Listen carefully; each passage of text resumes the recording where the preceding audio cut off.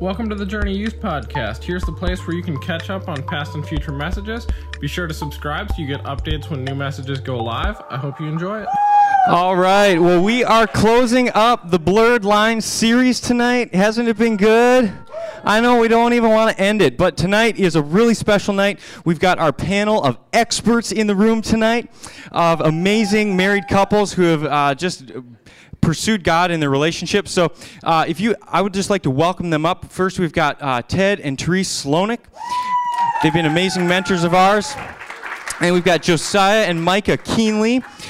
They're Chi Alpha leaders in Bloomington at Normandale. They're some dear friends of ours, so we're so thankful to have them with us. And so how tonight is going to work, we're just going to have each of them share a little bit of their story and who they are, and then we're going to ask the questions that you guys have been asking over the last few weeks. So if you have any last-minute questions, you can text it in still to 555-888 Blurred Lines and then send your question in. I can't guarantee that we'll get to it, but you can give it a try anyways. So we're going to go ahead and just start right here with you, Micah. Give us a little bit about who you are. Thanks for being here. It's our joy to be here today and tonight, actually. Journey Youth, how are you guys doing? Doing good? And I realized there's a podcast. So if you're listening to the podcast, welcome. Thanks for tuning in. We're just waving at you like you were here in person. Stop by sometime. Pastor Michael and Anna are awesome. Definitely a great youth group at Journey. So my name's Josiah Canelli, like he said, and my story is I grew up in a youth group a lot like this one. So I grew up being a youth leader, being involved in different activities, and was born and raised nearby the Mall of America. Does anybody like to go shopping? Awesome.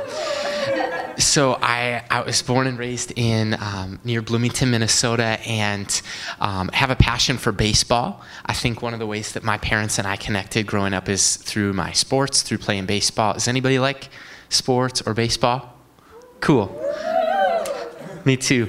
And I think that I graduated high school, felt on a missions trip like I was called to ministry. And so I had done 2 years of a community college at Normandale, and then decided to do business school there, but then transferred to North Central University, studied youth ministry, went on staff at a church for 6 years where I met Micah, and we have a passion for college students, for young adults, and we just, 6 months ago, started a brand new college ministry, a lot like this one, just for students who are at Normandale. So that's the short version of my story.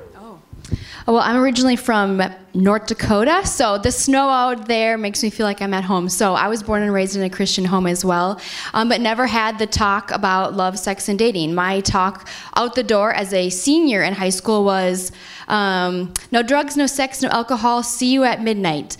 That was the talk that I had. And so just growing up, we just decide we want to make our own decisions. And I got in a 6.5-year relationship, and God spoke to me. He said, Micah, how can I bless you with your future spouse when you're dating somebody else's? And at 25, I got out of that relationship, and I was like, okay, Lord, I am completely surrendered to you. Whatever you have, wherever you want me to go, whatever you want me to do, I will do. And I started working at a church with young adult ministry. So I absolutely love young adults and youth. I believe in your generation and millennials, and just seeing everybody come together to know their full life that God has for them, and that includes physical boundaries, and discovering what God has for you just in life. So I was 25, I started working at a church, and at 27, I was like, Lord, where do you want me to go? What do you want me to do, and how do you want me to do it? And he said, Micah, you're going to give up your job working at the church, you're going to give up your 2-bedroom apartment that overlooks a swimming pool, and you're going to move downtown Minneapolis, go to North Central University, and you are going to major in youth ministry and young adults. And that was within one prayer session that God flipped my world upside down. And I was single at the time, and I was like, God, I'm single. Here I am, send me. That's the best prayer that I think anybody can pray when they're willing to be used by God. And I'm very passionate about love, sex, and dating primarily because I didn't have anybody to ask the hard questions with. And sometimes I think we compromise in certain areas of our life, but we can be redeemed, and God can set us free, and we can rededicate our purity to Him. So now I'm a licensed pastor. I'm an author of a book called Worth the Wait, which is designed to bring Christ back into center of your personal life. So it's for youth, it's for young adults, and you get to journal to your future spouse. So there's 3 things that I believe are important for youth and young adults to do, and that's number 1, read the Word of God, 2, be praying, and 3, journaling out those dreams and desires. So about a year and a half ago, I became an author of a book and a journal that you get to write the story that you want to tell your future spouse someday. So in that process, I think that God has just really blessed that journey, and just want to get that material into the hands of youth and young adults before they find themselves down a dark road. So that's why I'm passionate about this topic, and that's kind of why we're here today. So, And when I met Micah, she came to my office at the church at Cedar Valley, and where I was on staff at as one of the pastors. For her North Central classes to get her degree, she needed to interview somebody who was in young adult ministry. And she asked me that day, "Do you journal?" To which I replied, "No, I'm a man of God. I don't need to journal." And I was prideful. And I used to think that I was above journaling. And since then, I've realized, no, I journal to the one above. And I'm no longer above journaling. But the coolest thing is she actually had a leather-bound journal that she was going to give me that day. She didn't give it to me. Because why? I didn't journal. I wasn't going to use it. But fast forward to, we ended up dating. We became friends. We started dating. We got engaged. And then on the night of our wedding, Micah gave me a gift. And in the box was this journal that from like 4 years earlier, she had been reading God's word. She had been praying. She had been journaling out her thoughts and prayers about me. And I got to know Micah's heart so much just through reading a journal that it was between her and God, but she let me in on that process. So that idea, people started to find out about it. It went to Kickstarter. If you ever heard of Kickstarter, her campaign got funded to be an author, and the rest is history. But I just wanted to give you that side of the story as well. Amen. Such a privilege to be here with you too. And I look forward to sharing tonight with you as well. I was actually raised just a few blocks from here. I was a Delano girl. I wasn't raised in a Christian home. We were church-going people, but the reality of Christ in my life was not something that was encouraged, nor did I know that much about. As a result of that, I didn't have the privilege that you have to have the Lord in your life at this critical time in your life, right? Because there's so many things that are going on in the world, so much more so even than when I was your age, of the pressures and the messages that are sent your way. And why I'm passionate about this subject is because I see so many, and you probably see them too. You have friends, or you look around the world and you hear on the news of young people. There's consequences to sin. And they aren't just because God's up there saying, I don't want you having any fun. He has a reason for it. And if I could say one thing to you as young people, is to strive to live your life so that when you wake up in the morning, you are proud of what you see in the mirror. Because that is a great way to live. That's a great way. The alternative is not. So that's why I'm passionate about this, and I hope that we're able to add some wisdom to this group tonight, along with everybody else here. Good evening. Whoa. Should I switch mics? Should I turn off the mic? We want you to use the mic. Well, we are delighted to be here. I think everyone has a different story, and that's amazing. So when you look at your life and the place that you're at, as with everyone that's on the panel here, everybody has a different story. And I did not have an understanding of the fullness of who I was in Christ till I was 18 or 19 years old. And so my story is very different than what theirs is. But I am thankful to be here. I am delighted to be a part of this process. And I would desire that you would be real with us, because life is real. And we're going live. There's a battle out there, and you're in it. You are. But we are overcomers in Christ Jesus, and the discussions that we're going to have tonight are about relationships, sex, and marriage, and those are all gifts from God. I pray that we can view them that way as we ask questions. So take it away, Michael. Yeah, so good. Let's just pray before we get started as we ask these questions. Jesus, I just thank you that you've been speaking to us about sex, dating, and relationships over this last month. And as we bring it to a close tonight, would you just open our hearts to hear the wisdom of these God-fearing people up here, ones who have gone before us and have learned hard lessons and have walked through this with you, God. I just pray that we would learn from them tonight and that ultimately we would learn from you, God, and we get closer to your heart. In Jesus' name, amen. Amen. Okay, so our first question for tonight, and I'd love for like two of you guys to answer this. How and when did you know that your spouse was the one? Well, to kind of the backstory, when I said I was 25, that's when God started asking me to pray for my future spouse and to start journaling to my future spouse. So it was April of 2014, and I know everybody does not have a story like this, but I was inspired because I had heard somebody else's about God's faithfulness and how God illuminated this young woman's future husband to her. And so I started praying that same way. I went to bed one night, April 2014, and I said, God, I want to see his face tonight. If he's not in Bismarck, North Dakota, then send me to him if he's not coming here. And I went to bed that night, and I woke up, and I was angry, and I was frustrated with the Lord because he had showed me exactly what I'd been praying for. I don't know if you guys have ever been downtown Minneapolis on the Stone Arch Bridge, overlooking the water with the city in the background, but in that dream that night, there was a city in the background, there was a bridge, there was this gentleman looking at me with a black Twins hat on, bright blue eyes, dimple in his chin, and a black jacket, and he goes, Micah, I love you. And I woke up, and I was so frustrated because I go, God, I don't even know anybody who looks like that. And God stopped me right there, and he's like, Micah, do you want what I have for you? Do you want what I have for you? And I repented, and I said, yes, God, I want everything that you have for me. And if that is who he is, I don't have a name, I don't have a place, I just have a face. And I started praying into that. And by August, I had moved to Minneapolis because God was calling me there. And I go, God, if he's in this town, make that very clear and just bring us together in your timing when my heart is completely ready and when his heart is completely ready. And I walked into a church that he was leading at because I was praying of where to get involved with young adult ministry. And I shook his hand.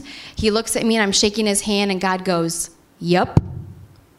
And I'm like, oh my gosh, this is the guy that is from my dream. But I didn't stop there. I still prayed for him. I prayed for Josiah. I had a name and a face now. I'm like, this is the guy from the dream. So I'm going to pray for him, but I'm still going to pray for my future spouse. And if those intersect, Lord, I will receive what you have for me. But he needs to be the one to pursue me. And I know that everybody has a story like that, but I believe that God still gives dreams and visions and words and direction when we are faithful, when we are praying, when we are asking his insight. And I'm not going to say that I can't promise that is going to be your story, but the moment I shook his hand, I knew that he was the one. But God had to do a work in his heart before he started pursuing me in that process. And that led to a 1.5 year friendship, or a year friendship, 1.5 years of dating, and a 1.5 years now of marriage. So that is our story. And I just believe in praying to the one above for the one that he has for you on this earth. So. Yeah, so I love that, and I think that touches on something really important, that you met you met Josiah, and then you waited on it, you prayed on it, you didn't just like, God, I think this is the one. And so often we will pray about what college we should go to, we pray about what God wants us to do with our life, but then when a beautiful woman or a cute guy comes along, we're like, this is definitely God's will. This is destiny happening right here, and I must receive God's plan today. So I love that. Waiting it out. Yeah, we don't need to rush God's will. Yeah. So my story is a little different. I am grateful that I saw this beautiful brown-eyed girl at the 4th of July in Delano, and she was a ministry project for me. And that's all that she was.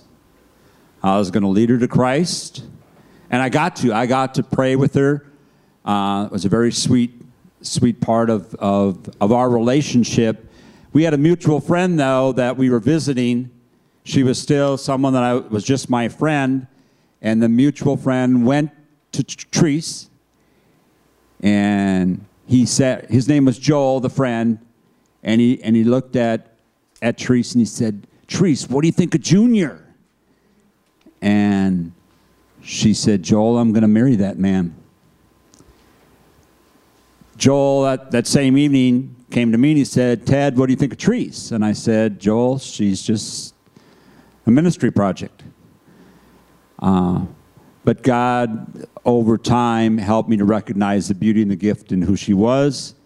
And when it came to the girl, I am so grateful and so blessed that she is now my bride. Yeah, so good. Second question. What is a good age to start dating?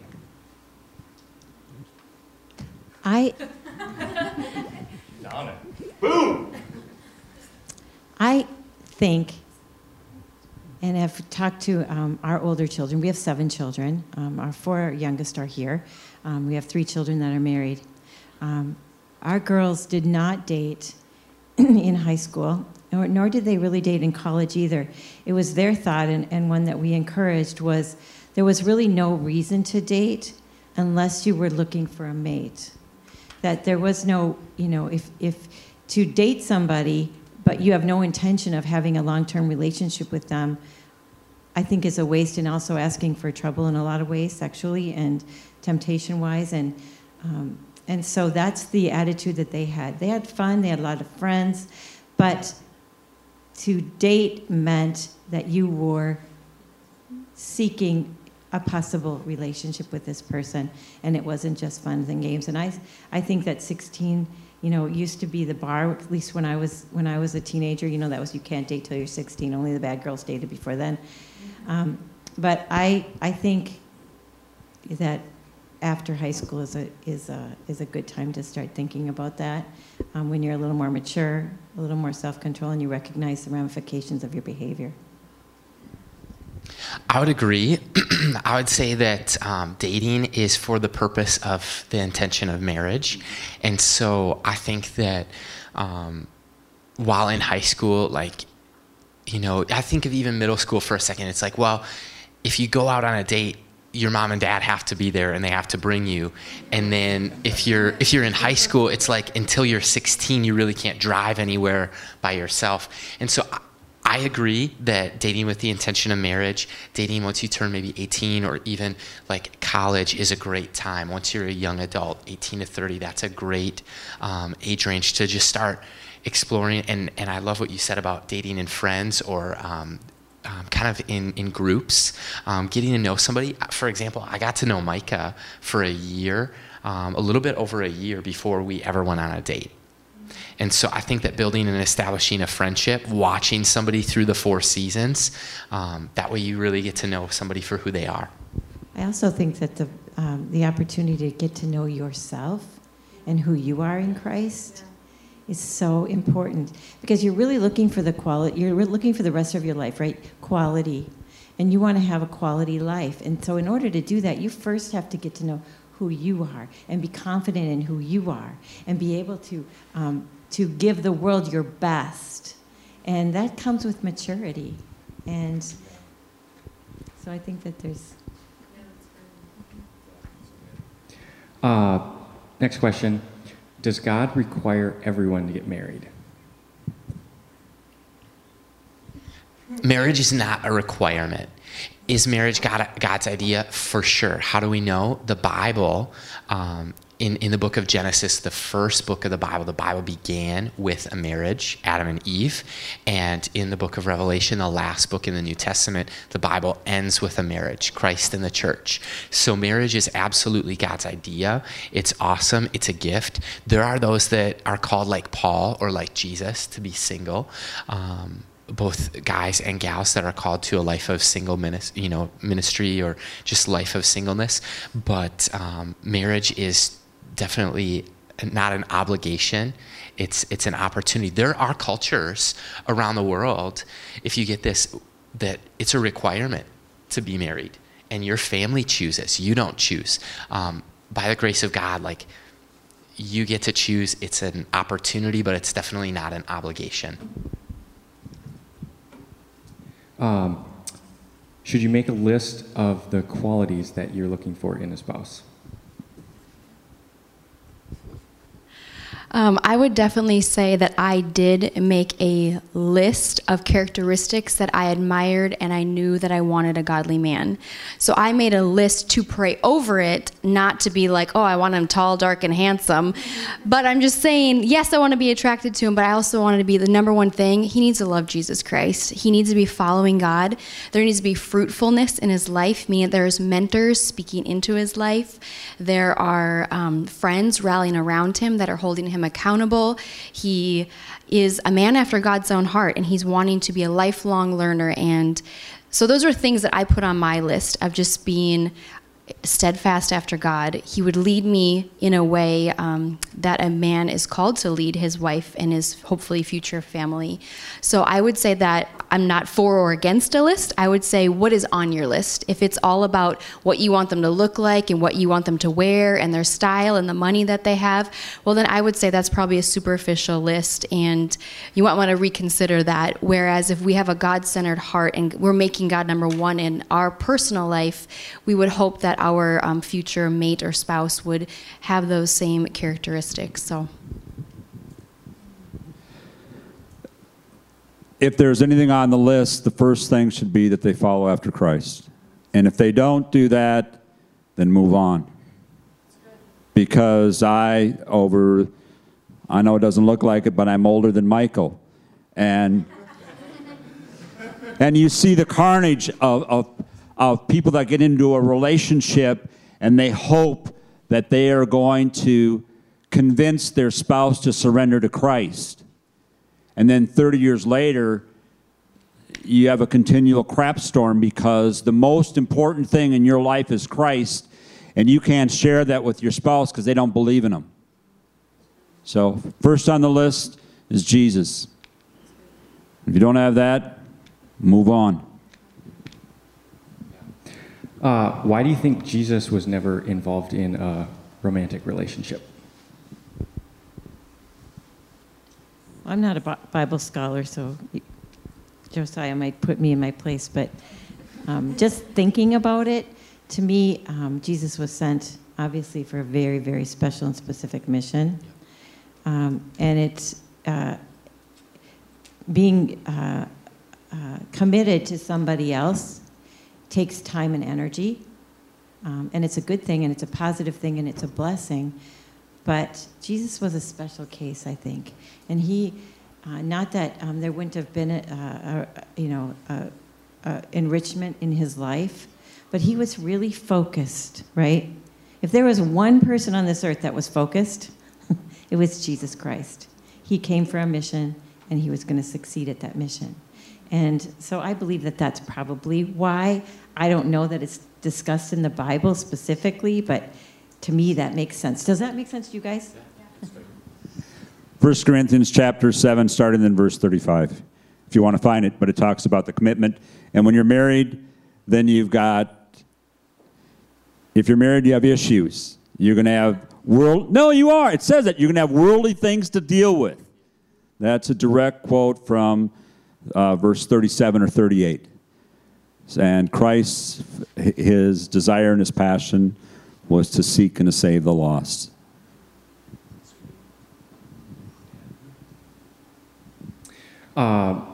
Maybe we can have a couple of you jump in on this, but describe the purpose of marriage. Sure. I'll give it a shot. We're newlyweds. There's a book by just a great pastor, teacher named Timothy Keller, and he actually wrote a book called The Meaning of Marriage. And I think that I think the question was about the purpose of marriage. It's to honor God. It's so that we become selfless. It's so that we move beyond ourselves. And so I think that the purpose of marriage is that, I've heard it put this way, that sometimes in life as a single person, even though you got single people issues, you're running your race. And when you look over and you see that one and it dawns on you, you have your aha moment of, I think this is the person I'm going to marry. This is awesome. And I think that also, even an age-old text of wisdom literature in Ecclesiastes talks about two are better than one. That there's a positive synergy that comes from two working at the same mission. And I think that part of the purpose of marriage, too, is so that there be more people on planet Earth.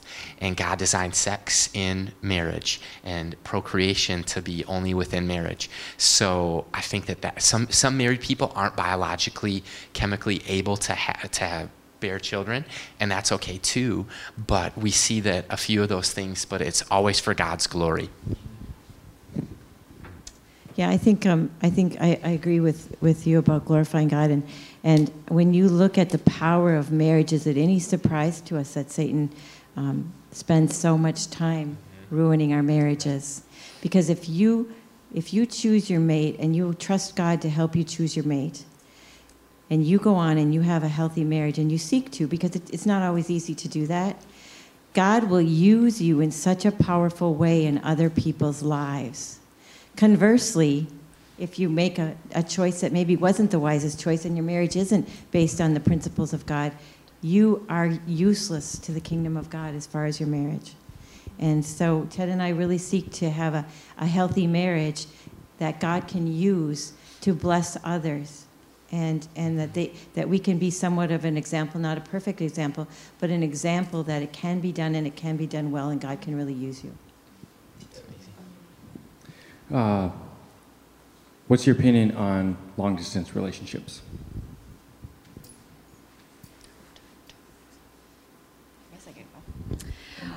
Well, I've never been in a long-distance relationship, but I have worked with several young adult women who I've mentored who are or have dated people a town over, a state over, halfway across the world, whatever you want to say. And actually a young girl just talked to recently, and she was dating this gentleman from a different town for over 3 years, and she's only 17, 18 years old. And I look at that as, do you actually get to know the person if you're not spending quality time with them side by side? Yes, I can FaceTime them. Yes, I can, have a conversation on the phone. I can text, I can Skype. I can use all the forms of technology, but how do they really respond side by side? And do we have physical boundaries? If we're not in the same town, but all of a sudden we're together, I've seen that too, where it's like friends are dating apart and they're like, well, we're not sleeping around, we're not doing anything. The moment that they get to spend 2 weeks on vacation with them somewhere in person, well, all boundaries and all rules and all of God's word flies out the window. And then they're like, oh, we're never going to do that again. They keep dating in 2 different towns. They spend a weekend together somewhere else. And these are teenagers in high school or college who are like, I'm going on spring break. So there's unfortunately opportunities that we take or we get to make. So I think for anybody doing long distance, I would look at how old are you? Why do you want to be with this person? Do your friends know this person? I would say a red flag lots of times, if my friends don't know the person that I'm dating or my family doesn't know the person that I'm dating, I'm a little uncomfortable with that. That's a red flag for sure. So I would just take into consideration the repercussions of why do you want to date long distance? And many of the people that I know that date long distance, they find out that the other person has a different girlfriend or boyfriend in the town that they're living in. So they've been cheated on for how long already? So I've not seen much good come from it, but that's usually younger individuals. But so we've touched on wanting to get into a relationship if it's God's will, if that's what he has for us. What would be some, and maybe a couple of you can get in on this, what would be some signs or ways that God would give you kind of green lights, permission to get into a relationship and carry on a relationship? I would suggest that you have godly people older than you are in your life that you trust. Maybe it's your mom and dad. Maybe it's not. Maybe it's an older brother or sister. Maybe it's a friend. Maybe it's somebody from church. But there's wisdom in that, and those people can see things in your life, and they can see things in your relationship that maybe you can't see. Have you heard of Love is Blind? that you can, be so enamored with somebody that you can't see red flags. And to have those people in your life that you trust, that love you and want the best for you, to be able to have the freedom to say to you, honey, let me just mention this to you because it concerns me and I'm afraid you might get hurt at some point. So that's one thing I would suggest, is to have people in your life and to be able to take their counsel and hear what they have to say.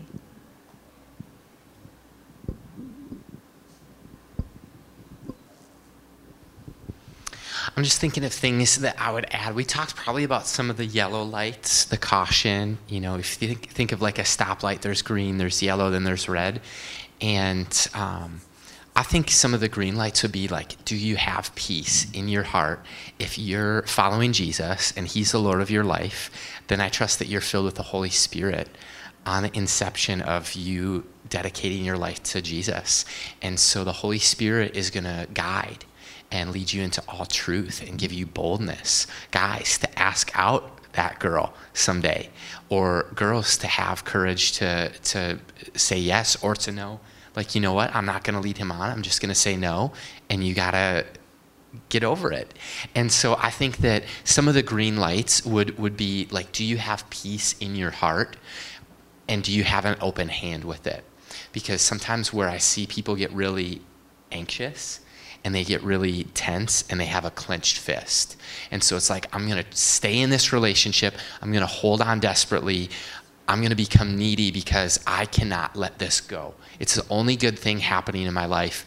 And all of a sudden, I think that's, again, a dangerous sign. But if you hold it with an open hand and you say, God, I feel peace, I feel excitement, I feel joy, I feel all good feelings, and I don't feel anxious, I don't feel nervous, I don't feel stressed out or overwhelmed, and I'm not like trying to force this to happen.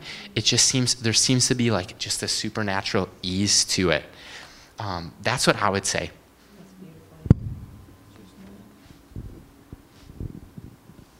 Well, I don't think you can put God in a box, but with the counsel that was given up here, when people are speaking into your life, if they see something that's a yellow light for you, they're not doing that to make you angry. Right. They're not doing that just to get to you or get at you. They're doing that because there is wisdom with age, and they have insights, and they just want to speak into your life so that your life doesn't get complicated when you're 30. Because when you're 30 and you look back, if they did warn you and you jumped in anyway, when you're 30, you're gonna wake up and you're gonna be laying in bed and you're gonna be saying to yourself, "Oh my goodness, I should have listened." Well, you're not there now. I don't think anybody in here in the chairs is 30, so you're good. So this is your opportunity to seek counsel. Good counsel comes from a multitude of advisors. I read that somewhere. Yeah. Okay, changing gears a little bit here. We've talked about relationships quite a bit. Let's talk about purity a little bit. Maybe a couple of you can give a definition of purity. We've talked about purity here a couple weeks ago, but just to hear from a different voice, different perspective, what does purity look like in God's eyes?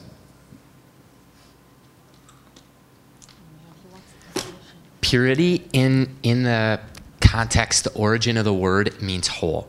It means healthy. It means clean. It means just devoted. If you think of like a pure gold necklace, it's not tarnished. There's not other metals that have been melted into it. It's not 50-50. It's not only 14 karat. No, this is pure gold. And so even like pure milk is like, it's not pasteurized. It's pretty much straight from the cow. And so I think of like pure is like following, in the context of purity or relationships, is staying within the box a little bit, or staying within the guidelines, within the guardrails that God establishes, these boundaries for relationships, and that pure path. It's called a pure pursuit.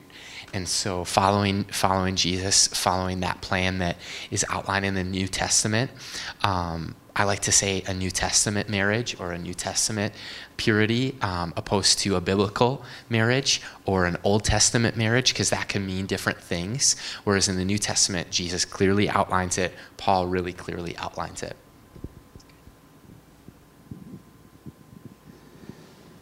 Well, it isn't rocket science. It really isn't. You know, purity, what God calls us to. And I understand relationships. I'm a guy. I've got 7 kids, so I understand being drawn to my bride.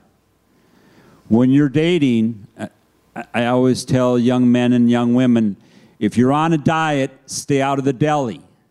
Do you know what that means? Can I have a show of hands? Do you know what that means? All right, I'm going to explain what it means then. All right? So if you're dating somebody and you know that their mom and dad are gone and you're going to go over to their house, you're in the deli. Okay? If you're on a diet, stay out of the deli. Don't put yourself into those places where you wake up and you go, you know, and you can repent, God can forgive, but you're better served to stay out of the deli until you're married. And that's all I'm going to say about that for now. I think recognizing your how precious you are to Jesus, how precious you are to your parents, how precious you are, and recognizing your value and that you deserve to be treated with respect and dignity.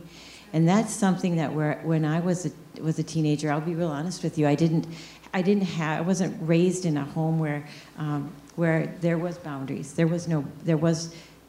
wasn't talked about, right? And I did get myself into positions that I was in I could have been raped. I definitely was not in a place where they respected and want the best for me. That's a good way to look at it. Does this person want the best for me? Do I want the best for this person?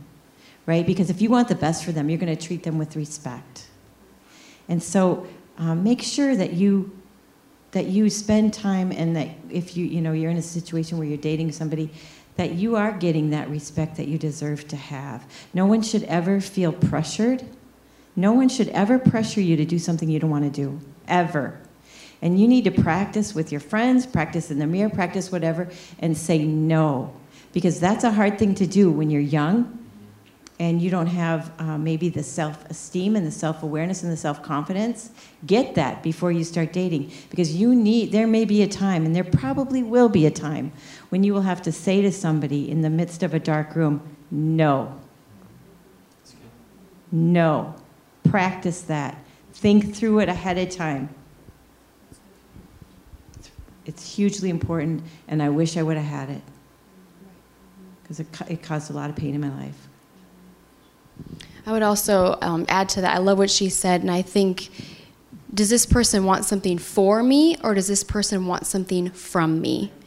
And I know when I started praying for Josiah, God made it very clear, and he said this, he goes, Micah, I'm going to bring a man into your life that's going to lead you to the foot of the cross, not to the foot of the bed. So whatever side that you're on, whether you're leading somebody to the foot of the cross or to the foot of the bed, I just think that's a good warning sign of checking where's their heart with God. If they're claiming to be a Christian, why are they wanting something from me and not for me? Meaning, like, if I'm dating Josiah and I want something for him, I want him to be on fire for God. But if I look at him like, well, I want something from you, 2 different approaches, and those 2 different routes and 2 different ways that we can travel down. So I would say God will bring somebody who's going to lead you to the foot of the cross so you become closer to the heart of Christ versus to the foot of the bed. So how do you set and keep boundaries that you've put in place? Whether it's within a relationship or you're not in a relationship.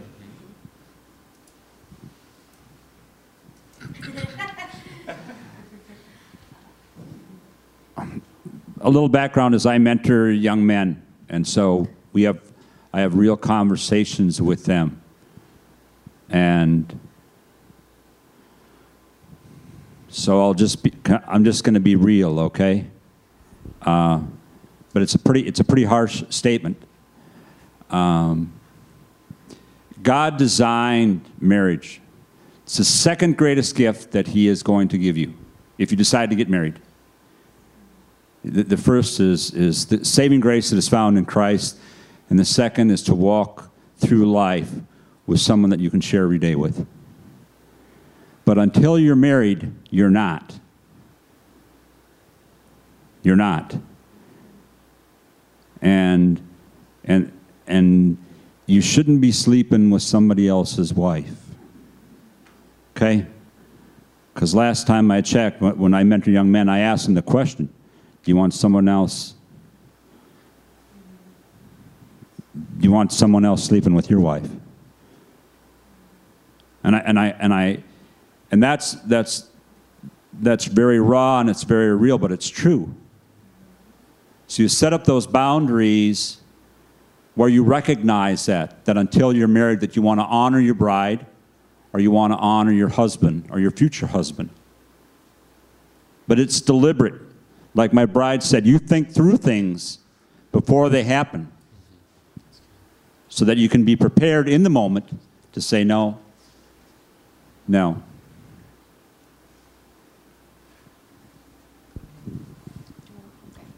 I would say begin with the end in mind. And it goes back to why I feel like God asked me to outline that journal and make worth the wait an opportunity for people to, what story do you want to tell your future spouse? What story do you want to have to tell them of everybody you've been with and the silly, stupid mistakes that we've made? Or do you want to tell them all the good things? Do you want to have to tell them a story, or do you want to get to tell them the story of your life? And I just want to say that there's redemption. So if there's anybody in this room that you've already played with fire and you've already gotten burned, God can restore and redeem your life, your future, all parts of who you are and who God's created you to be. And I think with that question, number one, I would say we need to understand as young men and women our identity in Christ and our self-worth and our value. And who does God say we are versus who does the world say we should be? And once we understand who we are in the sense of what God has designed us for and to do, we will then be able to say no, and we'll be able to discern and decipher, is this of the Lord, or is this a burning desire in my heart? Is this of the Lord, or is this a trap from the enemy? And so I would say with physical boundaries, one, you need to know the physical boundaries in the Word of God, and you need to establish those in singleness. So when a young man or young woman does start a relationship with you, I think within the first month, Josiah and I had a conversation. We were hanging out as friends, and we were having boundary conversations. I felt like a 15-year-old setting up boundaries at age 30. And I was like, Josiah, you're out of my house at 10 o'clock. I had roommates to hold me accountable. I had mentors speaking into my life and getting in my face saying, he better be guarding your heart, and you better be mindful of that as well. So I think I brought up the hard conversation first. I'm like, these are my expectations. Here's what you're not going to get from me, period. And I had to be bold, and I had to be the one to start that conversation, even as the female. But we look back on that, and he was open to have that conversation. I would say if he was not open to have that conversation, or he would push physical boundaries that I had already set according to the Word of God, because I know who I am, I know whose I am, and I know what God is asking of me. It's something that we get to do, not something we have to do when we get to serve the Lord. So physical boundaries for us were very simple. He's out of the house by 10 o'clock. Don't text me after 10 o'clock. And I know you guys are probably, well, I text guys at 12 o'clock in bed, or you always have your phone. That was a specific rule I have for everybody I mentor, because women, we become vulnerable at night. We say things we shouldn't say. We type things we shouldn't type. We become vulnerable, and we're willing to share too much of our heart and too much information when we're sleep deprived, and we should be in bed with our phone off. So that was a rule I had for myself. At age 30, I felt like a 15-year-old girl that I put limitations on myself, knowing that I wanted to do this right. Because the story that we wanted to tell was in front of 650 people at our wedding. We wanted to be first and foremost with God and in front of the congregation say, we did everything we could. We did not step into physical sin. We saved ourselves for our wedding night, and we wanted to do that wearing white on stage, knowing that this is a gift from God, and we wanted to honor him in that process. I'll just add, boundaries, you set them early and you revisit them often. So when I was 16, it was so fun, I bought a Jeep. 1997 Jeep Cherokee Sport. It was green, it had sweet wheels, it was a sweet ride, 107,000 miles. If there's any car guys out there, this thing was, or car gals, this thing was awesome. Loved this car. The perfect ultimate Minnesota winter driving machine. And I was driving home, the first winter I ever had a driver's license, and get to a bridge, and no other cars are on the road. I'm going below the speed limit, but my car started doing things that I did not want to do. And I spun out, and I hit the guardrail, and I kept spinning, and I kept hitting the guardrail. Totaled the Jeep. It was the scariest thing. It happened in slow motion. It was black and white. I had coins in my cup holder that like picked up, and they're just like slow, like zero gravity. And I was shaking behind the steering wheel. I thought I was going to go over into the Minnesota River. I thought I was going to die. I didn't go over because there was a guardrail. There was a boundary that before there was ever a snowstorm, it was set. So that boundary was set early. It was revisited often. I'm not the first person that spun out there. I haven't been that was over, 12, 13 years ago. I'm not the last person that spun out there. That guardrail is reinforced early and often. So along with this, what are some practical boundaries? How far is too far? Whoever wants to weigh in. That's such a fun question. How close can I get to sin without sinning? The loophole question. That's all I wanted to say.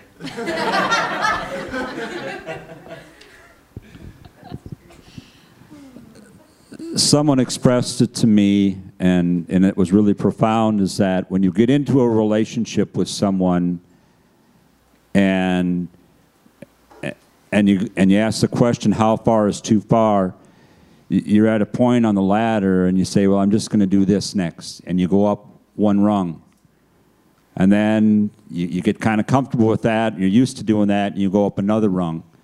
And you keep going up, and you get to a point where you'd say, I'm in trouble here, and you look down and there's no ladder below you because you've staged yourself into a place where you've taken that relationship that far.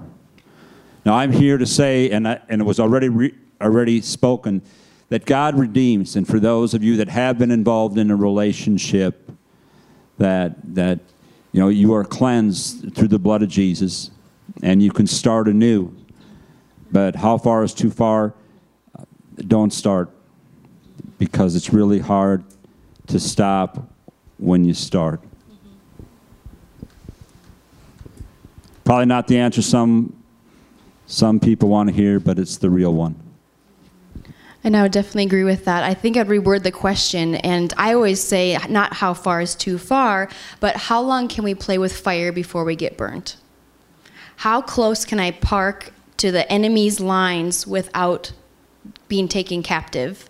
And I think sometimes if we set up those boundaries first, we won't have to ask the questions, how far is too far, because we already have that guardrail up. And anytime that you are compromising in any area of your life, physically, sexually, we will begin to justify that next level. Like he has said, stepping up, stepping up, stepping up. So if we're going to take practical boundaries, I'd say one, I think she already had talked about, have mentors in your life. Don't get in a relationship before somebody older than you, 5, 10, 15, 20 years older than you, has started praying with you about this person that you want to date, male or female. Find somebody that you trust, and then you start hanging out in friend groups. And if they're the same person that when you're in this group, or if you're in a small group or one-on-one, if they're the same person and they're still treating with you with dignity and respect, okay, that's good. And then when you start asking the question, how far is too far, I think that will slowly dissolve, and it comes back down to, I'm a child in Christ, and what am I willing not to compromise? What do I not want to compromise in my life? So I would just like to add one thing to that. I would encourage you now to find someone. Pray that God would put that person in your life, or the mentors in your life that are going to speak to you. Do that before you get into the relationship. Because when you're looking at somebody straight on and you're saying, I'm not involved with anybody, but when I get to that point, I want you to speak to me. And I want you to speak to me truthfully. And I want you to remember this. And then when that time comes and that person speaks to you, and it might not be what you want to hear, you remember that you've had that dialogue and that conversation before.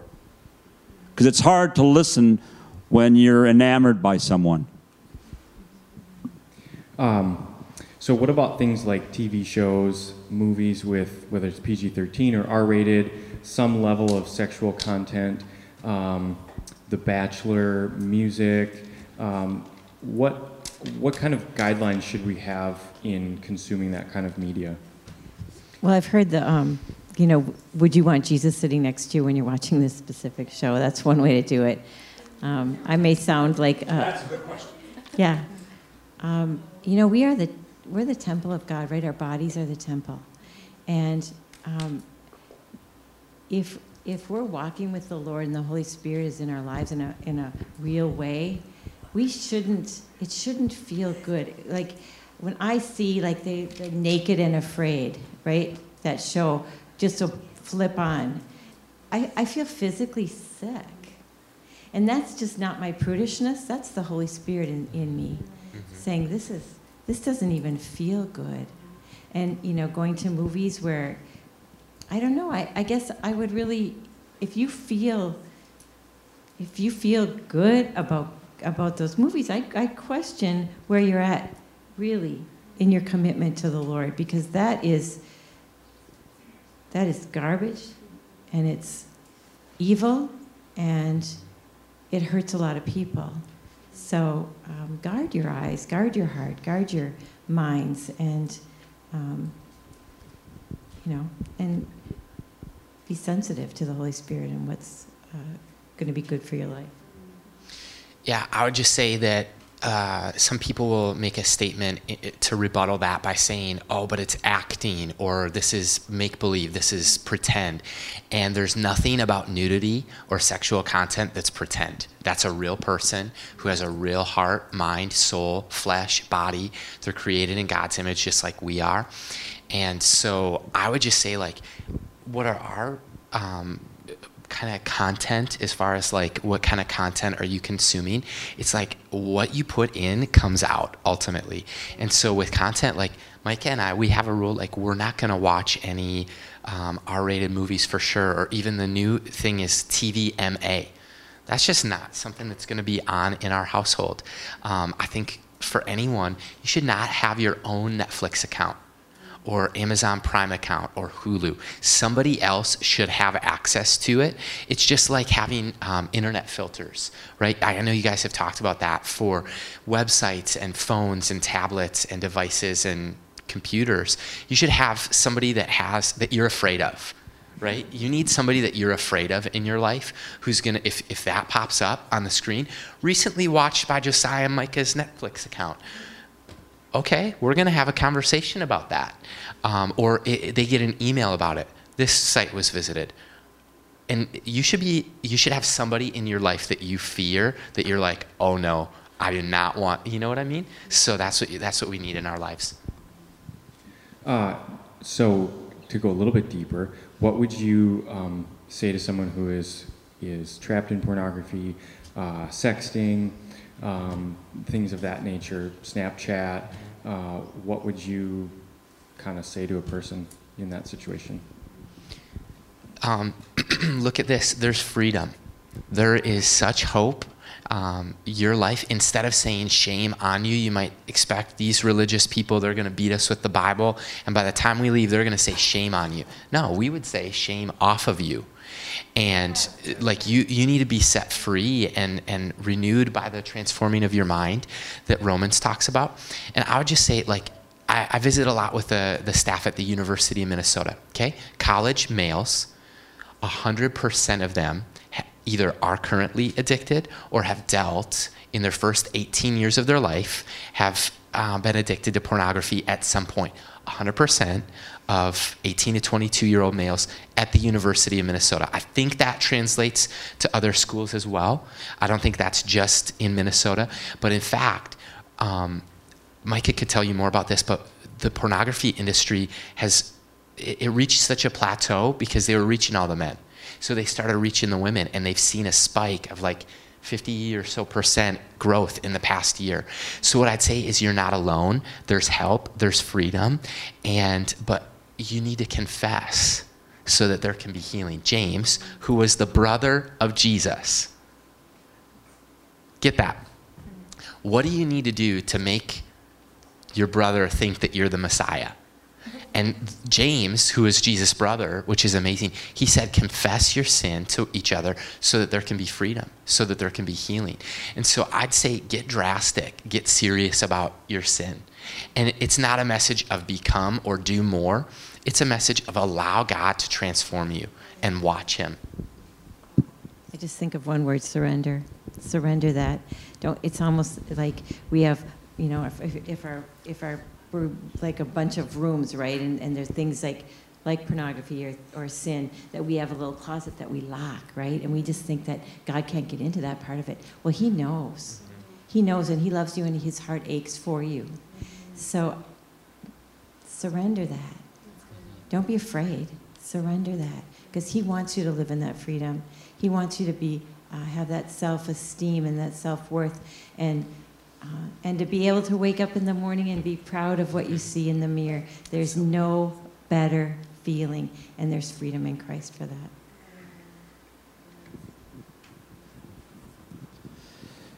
Yeah, the same God, in regards to pornography, I say that the same God that parted the Red Seas can help us overcome challenges that we have with pornography.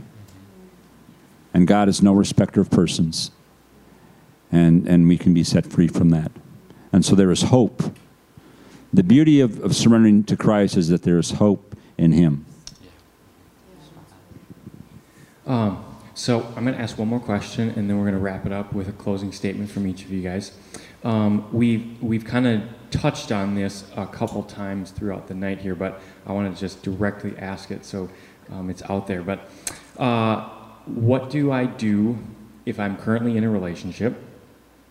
It's kind of a two-part question. What do I do if I'm currently in a relationship? Or what do I do if I've been in the deli, if I've played with fire, if I've crossed lines sexually with another person, or whether pornography or whatever it would be? What steps should I take if I'm in a relationship or I've crossed lines? I think we've already touched on, I would say, I would encourage you students, everything we talked about tonight, let those questions build off each other. We've talked about mentors, we've talked about guardrails, we've talked about all those other components. And I'd say if you're in a relationship and you've gone too far and you've played with fire, I would say you need to surrender to God. You need to repent and ask God for forgiveness, and also invite a mentor or your pastors into the equation. And they become your accountability partners. And an accountability partner, I think, is significant in young individuals' lives. Mentors, discipleship, all those other components build off each other. And so I would say if you find yourself in that role, don't stay in that closet, because what happens in darkness, light will be shed upon it. Light will be shed upon it at some time, and the sooner you can get that out in the open, not with everybody in this room, but you find somebody that you trust, that you can confide in, and you can admit the sins that you've committed or the thoughts that you've had or the things you're wrestling with. And they're not going to say, like Josiah said, they're not going to say shame on you. They're going to say shame off you. Okay, let's evaluate. What boundaries do we need to set up? Me as a new mentor in your life, I'm going to ask you the hard, challenging questions. Because when you come to this person, whoever that is, I would say that you trust them, you admire them, they're praying for you, they're holding you accountable, and that you are checking in with them weekly if you have to.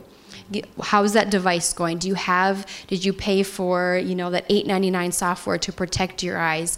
Are you guys setting up new boundaries in your relationship? Because it is very challenging to cross that line and go all the way and then try to set up the boundaries. I'm not saying it's impossible, but it's hard. And I think that when you invite people in to those equations or that situation, the enemy wants you to remain silent. And we talked about there's freedom. There's freedom in talking about our sins. There's freedom in admitting that. And there's freedom in inviting God into those situations and circumstances.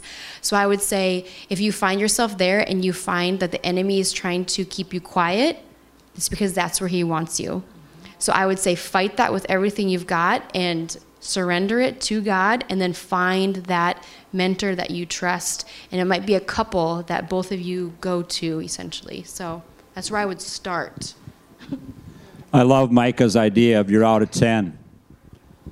You can't be in the house here, because I know and you know what will happen after 10. And so you bring that forth.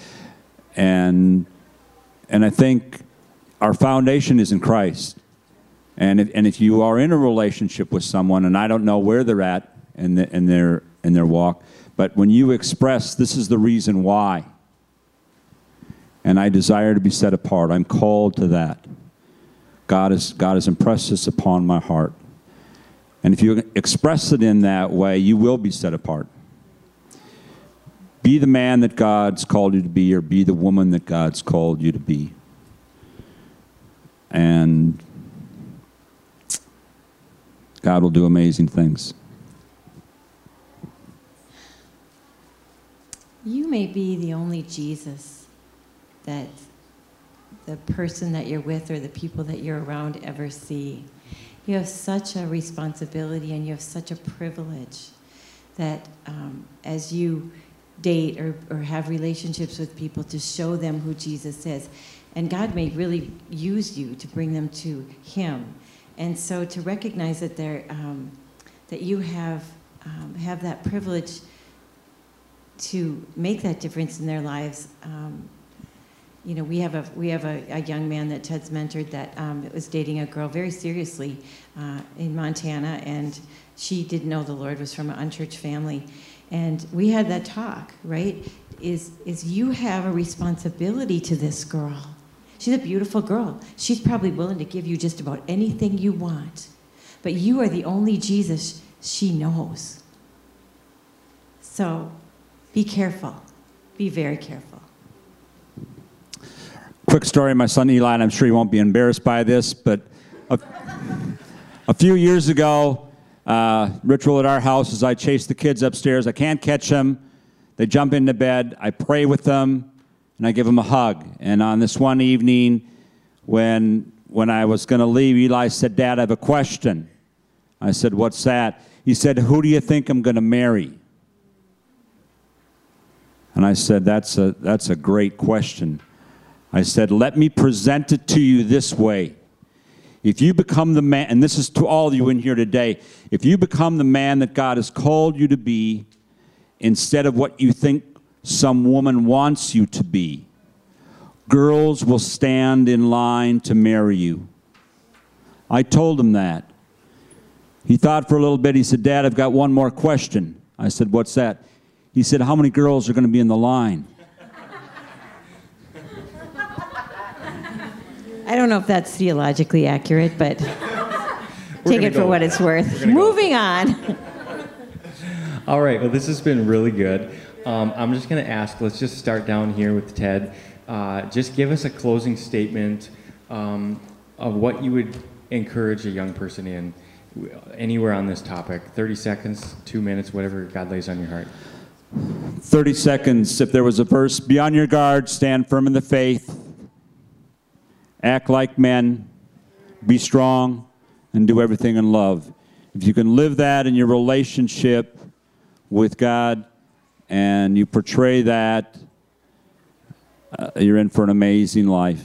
Marriage is a great deal, a wonderful gift, and takes some work, though. You have to find the right girl, and I did.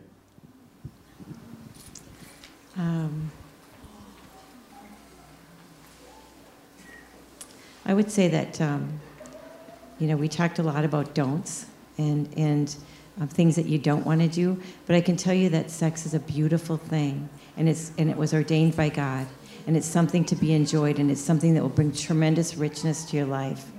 And if you treat it as the precious stone that it is, it will bring glory to God, and it'll bring glory to your marriage and to your to yourself. And so remember that, and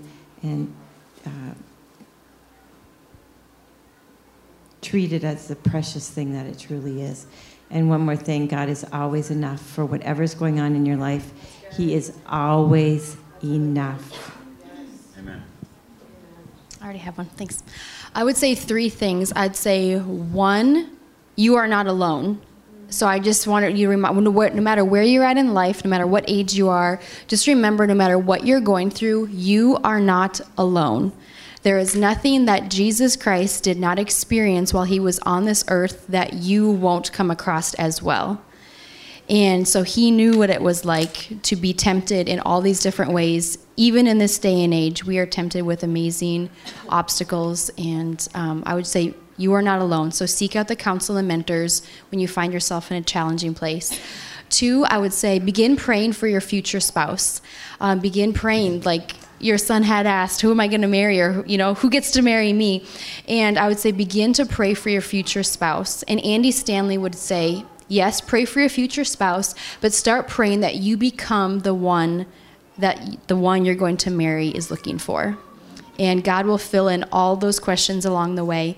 And I would also just challenge you to read Romans 12:2. Be transformed, or do not conform to the ways of this world, but be transformed by the renewing of your mind, so that you will understand God's good, perfect, and pleasing will. Because all of us want the goodness of God. We all want God's will, right? We all want God to move in awesome ways in our life. But the thing we forget to pray about is, God, is my mind being transformed each and every single day? And does it align with Jesus? Or am I falling into the ways of the world, willing to live out a life that God had never designed for me? So I would say those 3 things in the season that you guys are in. So I want to end by encouraging you with something that I sat in seats just like you are right now. And I had a youth group with a youth pastor who invested into my life deeply. And then I was able to enter into our marriage. And the story I was able to tell Micah is, you were worth waiting for. You were worth the wait. And I think that to whom much is given, much is required. And you guys have a tremendous responsibility that's been given to you, as has already been talked about, that you get to know this information. The world out there is so unfortunate that they don't have the advantage that you guys have. So I want to give you one last practical tool. If you'll look at your hand, this is good stuff, okay? This is worth coming tonight.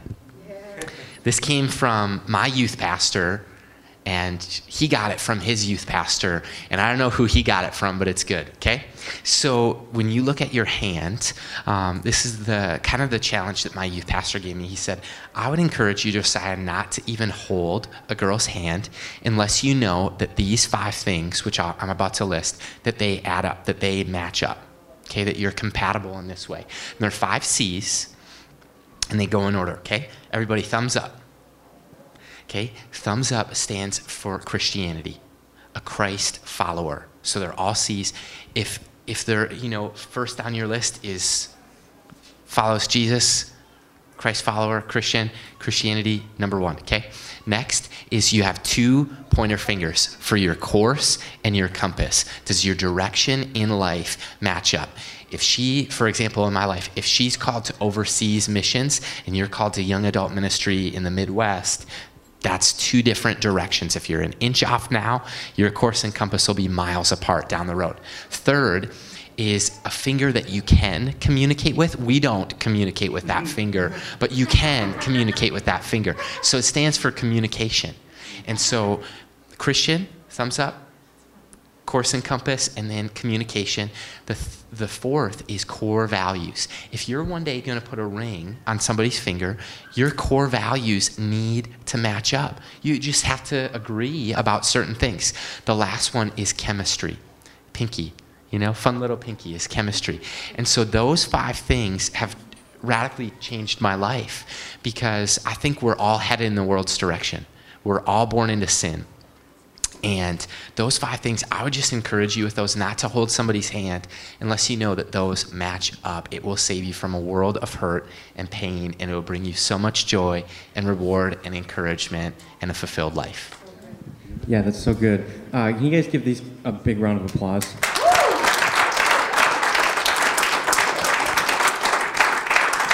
And I just want to mention, again, Micah's book. I believe she brought some copies tonight. And what a beautiful gift that would be to give to your future spouse, that you were investing in the relationship before you even began the relationship. So talk to her about that tonight. It's on Amazon too. It's for sale online. Okay.